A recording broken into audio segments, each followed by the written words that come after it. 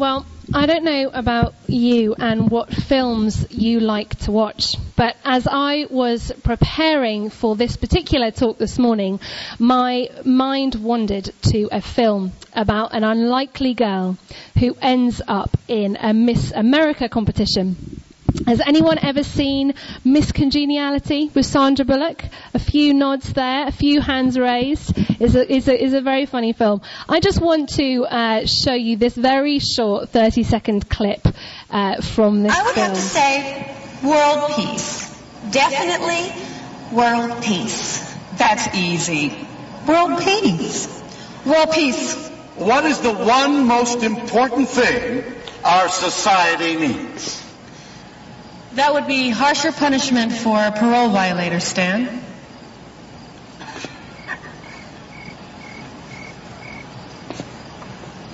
And world peace.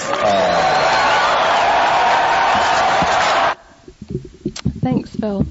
It's a funny clip, but Sandra Bullock's character is very dismissive of the whole Miss America competition. She ends up in it a bit by accident. You'll have to watch the film to see how. And the candidates have to answer this question: what is the one thing our society most needs? And everyone says this answer, which Sandra Bullock thinks is terribly trite, which is world peace. And she tries to come up with something a little bit more specific, but no one really gets it. She has to say world peace in the end. And although a lot of fun is made of the answer that all these girls give to this question, it's true to some extent, isn't it? We all long for peace. Peace in our own lives and peace in our society. No one would argue that the world would be a better place if there were no more wars or fighting, and if no one had any anxiety or worries anymore. But how do we get there? Is world peace a realistic aim? What does peace even look like? And that's what I want to think about today as we carry on looking at Isaiah's prophecy about the coming of the Lord Jesus. We are in the season of Advent, and it is a time when we are preparing to celebrate the birth of Jesus and his coming into the world. But as I shared last week, it's so easy to gloss over the Christmas readings as words that we have read many times before. But there is real substance in them about who Jesus is and what kind of king he would turn out to be. And last week we read from the well-known prophecy from Isaiah chapter 9 verses 6 to 7, which is read at carol services and during Advent at churches across the world every Christmas. And we saw that Isaiah says that Jesus will be called by 4 different names: Wonderful Counselor, Mighty God, Everlasting Father, and Prince of Peace. And we looked at Everlasting Father last week, and today we're going to be thinking about what it means that Jesus will be called the Prince of Peace. We began to see last week that when Isaiah foretells the coming of the birth of Jesus, God is showing us so much more than this simple fact about Jesus' birth, still 700 years away at the time when the prophecy was given. But he's telling us something of the very nature of who Jesus will be, his character. And that's what I don't want us to miss this Christmas, is who is Jesus? Who would he be? Who is he to us today? So when we celebrate the Nativity for the 20th, 30th, 50th time in our lives this year, let's look beyond the baby to the promised King, who Jesus would become for us, who he is now, and what his presence means to us. So I'm just going to read that passage from Isaiah 9. I think the words are on the screen. For to us a child is born, to us a son is given, and the government will be on his shoulders, and he will be called Wonderful Counselor, Mighty God, Everlasting Father, Prince of Peace.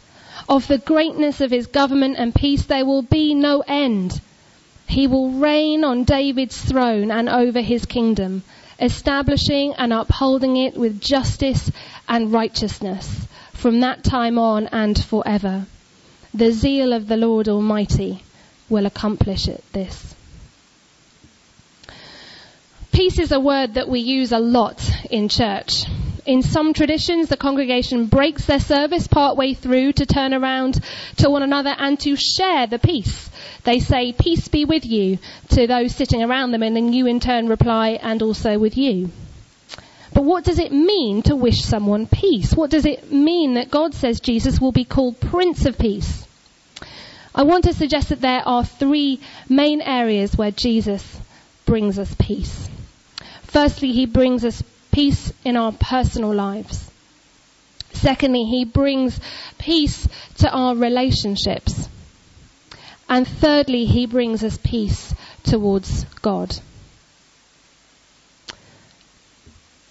So what does it mean to have peace in our personal lives?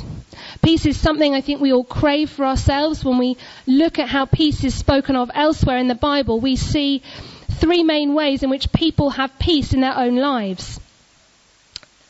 It talks of being fulfilled, being well, and being free from anxiety. Peace means fulfillment. To be at peace is to live a life which is fulfilled, to get to the end of it and to be able to say that we have achieved all God planned for us. We see this in the lives of Abraham and King Josiah in the Old Testament. You can read about Abraham in Genesis 15 and King Josiah in 2 Kings 22. God says of Abraham, "You, however, will go to your ancestors in peace and be buried at a good old age." And the same is said of King Josiah. Why did God say that?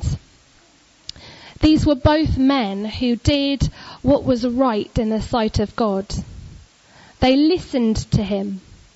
They did not worship idols as so many around them did. And they followed God's word. King Josiah humbled himself before God when he found the book of the law in the temple, which had been lost for a long time, and he realized that they had not been living as God had commanded them to. King Josiah had a repentant heart. He was convicted by what he read, and he went to inquire of God via the priests in the temple. He was so sorry when he realized that the people had for years been living contrary to God's holy law. Jesus too lived a fulfilled life, and he achieved all God had planned for him on earth. In John's Gospel we read that Jesus said he didn't come to do his own will, but the will of the Father in heaven. And Jesus is the Prince of Peace. He knows peace in his life because he filled his life with all that God wanted. There are other verses as well you can read in the Gospels that Jesus says he only speaks the words that his Father gives him to speak.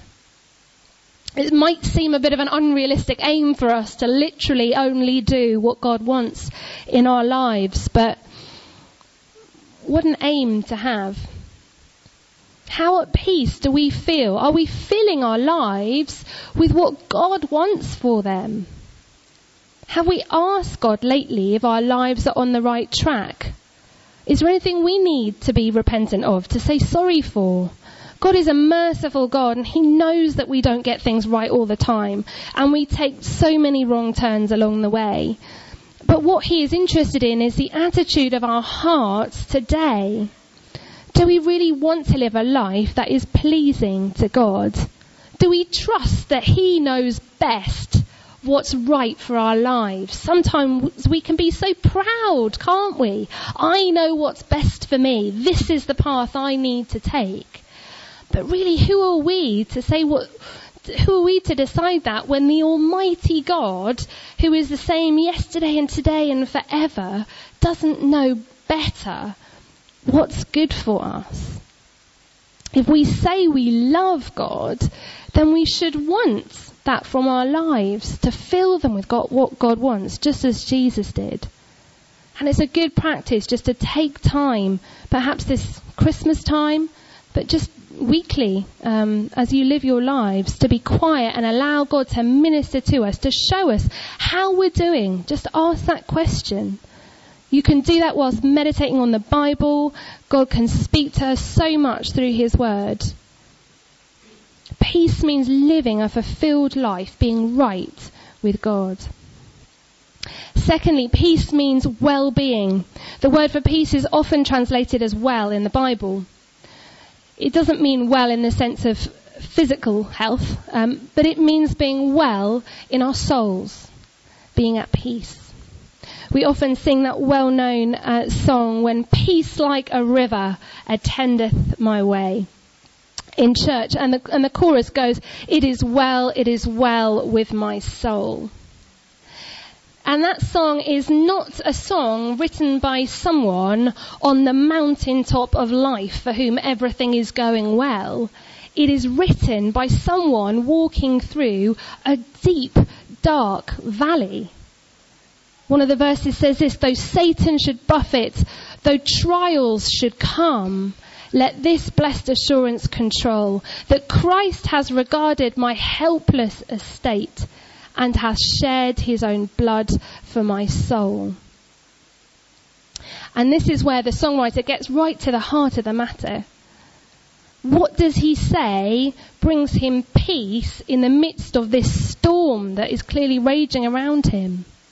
It's Jesus. The knowledge that Jesus shed his own blood for our souls.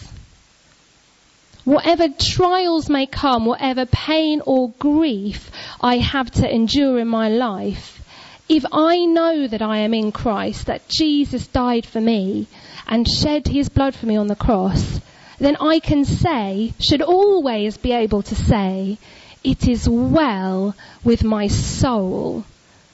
I know where I am going because I know what my Saviour has done for me. And I trust in a God who is making all things new, who has a better plan for my life, who will bring about a world which we at this stage cannot even imagine. We can't even imagine, can we, a world of peace. But God knows. It is well with my soul because I know what's coming, because I trust in a loving God. And we ask that question at the end of our life groups, for those of you who come along to life groups each week. We say at the end, when we're about to pray for one another, we ask, how is it with your soul? Is it well with your soul? And it means, are you at peace with God? Whether you are on the mountaintop or in the valley, do you know that Jesus is your Saviour, that he has saved you, that you can have peace because he has adopted you and will remain with you forever? If we just go back to that verse in Isaiah, in verse 7, it says, of the greatness of his government and peace, there will be no end. There is no end to the peace that Jesus can bring you. It's not temporary. It's not like a ceasefire. It's enduring peace. And thirdly, peace in our personal lives means freedom from anxiety. Anxiety is a huge problem in our society today, for children as well as for adults. And it's always easy to say, isn't it? Was it really like that when I was a child? But I am just astounded by the number of my friends' children at the age of 5, 6, 7, 8 who battle with anxiety. I find it incredibly worrying. I just don't remember it as a child, it being like that, but it just seems something which is so prevalent in our society, and there's plenty of it amongst adults as well. In 1 Samuel 1, we read the account of Hannah praying desperately before God for a child. From verse 10, I think the words are on the screen, it says this: in her deep anguish, Hannah prayed to the Lord, weeping bitterly. And she made a vow, saying, Lord Almighty, if you will only look on your servant's misery and remember me, and not forget your servant, but give her a son, then I will give him to the Lord for all the days of his life, and no razor will ever be used on his head. As she kept on praying to the Lord, Eli observed her mouth. Hannah was praying in her heart, and her lips were moving, but her voice was not heard. Eli thought she was drunk and said to her, how long are you going to stay drunk? Put away your wine. Not so, my lord, Hannah replied. I am a woman who is deeply troubled. I have not been drinking wine or beer. I was pouring out my soul to the Lord. Do not take your servant for a wicked woman. I have been praying here out of my great anguish and grief." Eli answered, "Go in peace, and may the God of Israel grant you what you have asked of him." She said, "May your servant find favor in your eyes." Then she went her way and ate something, and her face was no longer downcast. Hannah was a woman who came to God in deep distress. She was anxious because she longed desperately for a son. But she didn't stay that way. She laid out her troubles before God. She poured out her soul to him in prayer. And he ministered to her, and he gave her peace. Hannah starts out praying in a state of deep distress, of anxiety, of worry. But she finishes, and it says, her face was no longer downcast. Something happens when we pray. God meets with us as we pour out our hearts to him. I cannot even begin to explain how that happens, but it happens. This is really similar to the instruction that Paul gives to the church in Philippi. It says in Philippians chapter 4, verses 6 to 7, these words, which I'm sure you've heard before. "Do not be anxious about anything, but in every situation, by prayer and petition, with thanksgiving, present your requests to God. And the peace of God, which transcends all understanding, will guard your hearts and your minds in Christ Jesus." The peace of God, which transcends all understanding, will guard your hearts and minds in Christ Jesus. We can't understand it, can we, this process? We don't understand this peace. But we know, and I'm sure almost all of you could testify to this, that when you come to God and you were worried or you were in distress and you pray, either by yourself or with someone else, you finish that time of prayer feeling better. God doesn't want us to be anxious. He wants us to know peace, and he can bring us that peace. When we're worried or anxious about something, God wants to know about it. He is interested in our sorrows and our troubles as much as he is concerned about us giving him thanks and praise when things have gone well. He wants desperately for us to come to him and to tell him about it. Just like you might do with a best friend or a partner or a parent, God wants us to come and to tell him. Sometimes new Christians, sometimes older Christians as well, ask me if it's okay to basically have a bit of a moan at God and to tell him all the things that we're frustrated or even angry about. Yes, is the answer. Yes, it's absolutely all right. In fact, it's so important to the flourishing of your soul. The Psalms are full of people, mostly David, laying out his woes to God. You know, he's complaining about being attacked on every side, both physically and spiritually, and he's hurting and he's tired. He's saying, "Where are you, God?" a lot of the time. He's getting riled up with God. Now, ultimately, David always acknowledges that God is good, but he isn't afraid to tell him how hurt or scared or anxious, afraid or even angry he feels. Totally new to me when I went to the academy last month were and I always get this word wrong, I think it's the imprecatory psalms. That's right, they're the cursing psalms. I'd never heard them called that. I'd never heard anyone speak on them. There are a section of psalms in the Bible that are basically cursing psalms. They are psalms of, again, mainly David, pouring out his heart to God, and he's really, really angry. But God wants us to come to him in our anger as much as in our rejoicing. It's so important. Come and lay your heart before God. I can't explain how it works, but I can only give testimony of my own experience, that when I pray about things that are worrying me, about things that I'm frustrated or angry with, I always feel more at peace afterwards. There have been so many times when I have dragged Phil to sit down and pray when he's distressed, actually, and he gives testimony of this sometimes, and say, no, come on, we need to come and say to God, this isn't what you want for me. You say that you came to give me joy and give me joy to the full. Well, I do not feel very joyful. What's going on? Why do I feel like this, God? It's okay to have that kind of relationship with God. Because in the grand scheme of things, I am really, really small. And God is really, really big.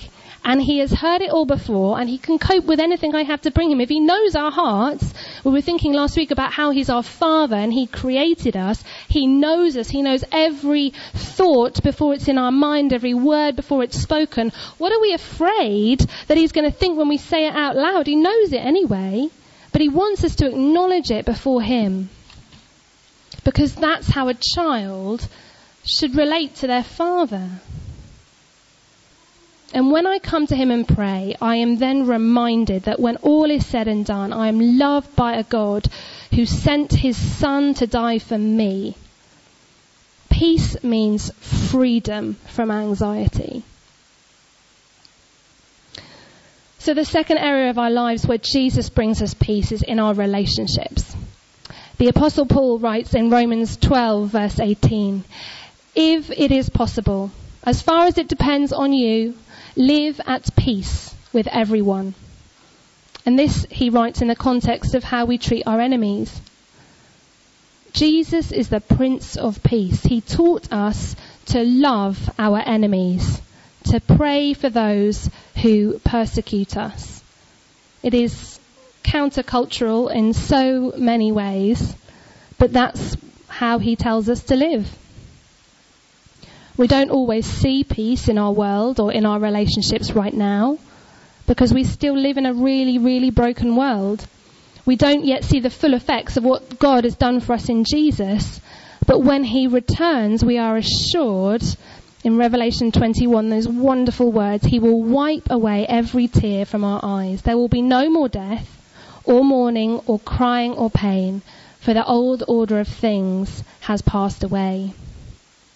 Jesus brings us peace in our relationship.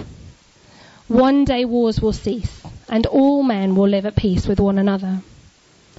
That day might seem a really long way off, but the truth is we can know some measure of that peace in our relationships right now. Jesus has already come.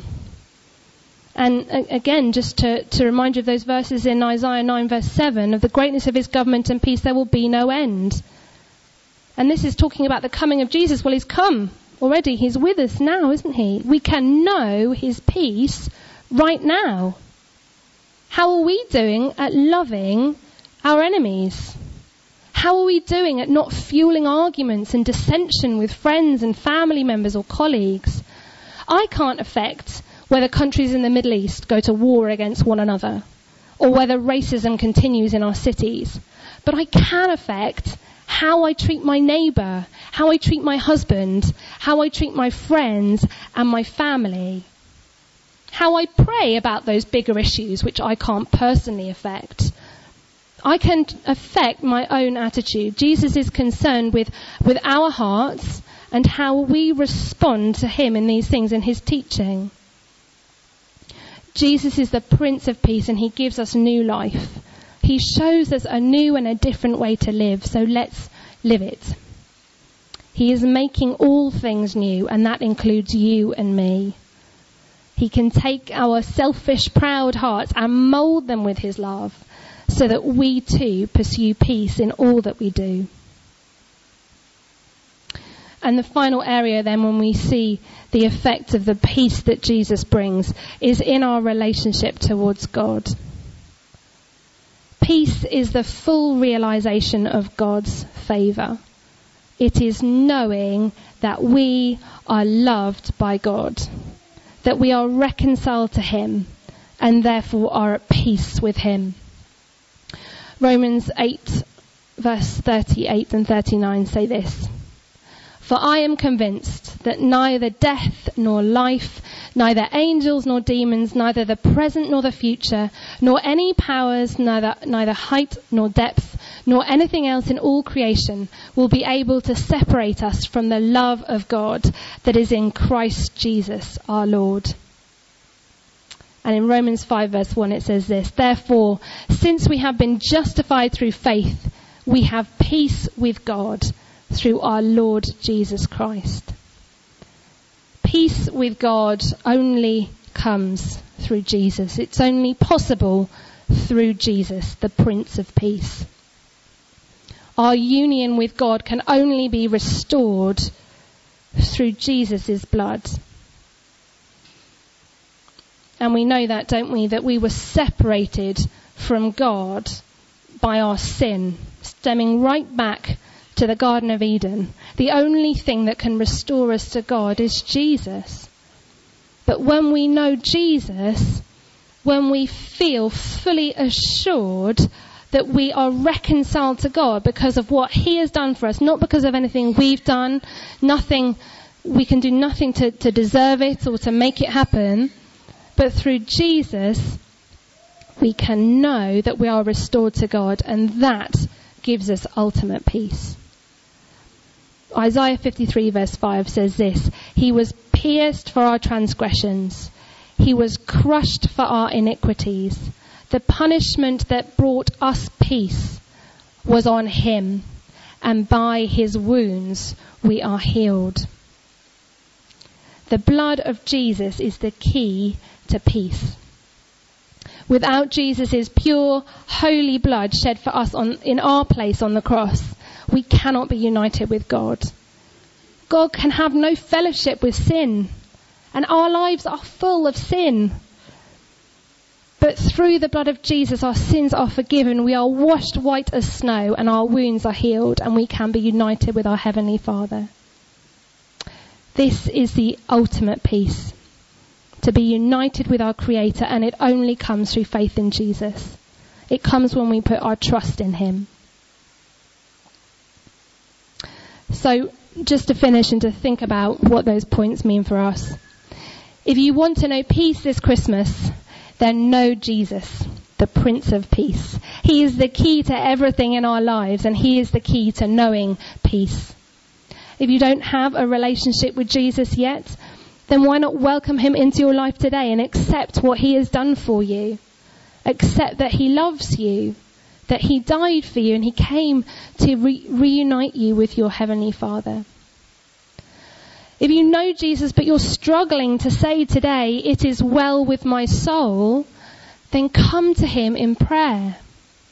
He loves you, he knows you, and he wants to hear all that is on your heart. Lift your burdens to him. Lay down your worries and your anxieties and allow him to minister to you. Allow him to bring you healing for your soul. Let him bring you peace.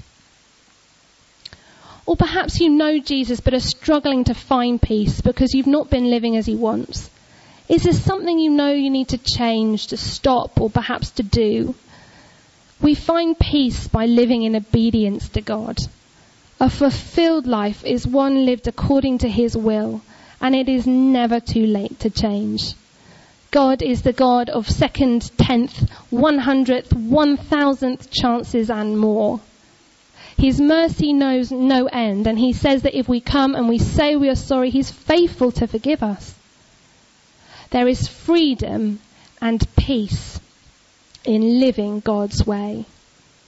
We talked about that last week, didn't we, about a father. A father brings instruction to us. He sets us boundaries. There is peace to be had in living according to the will of our Father.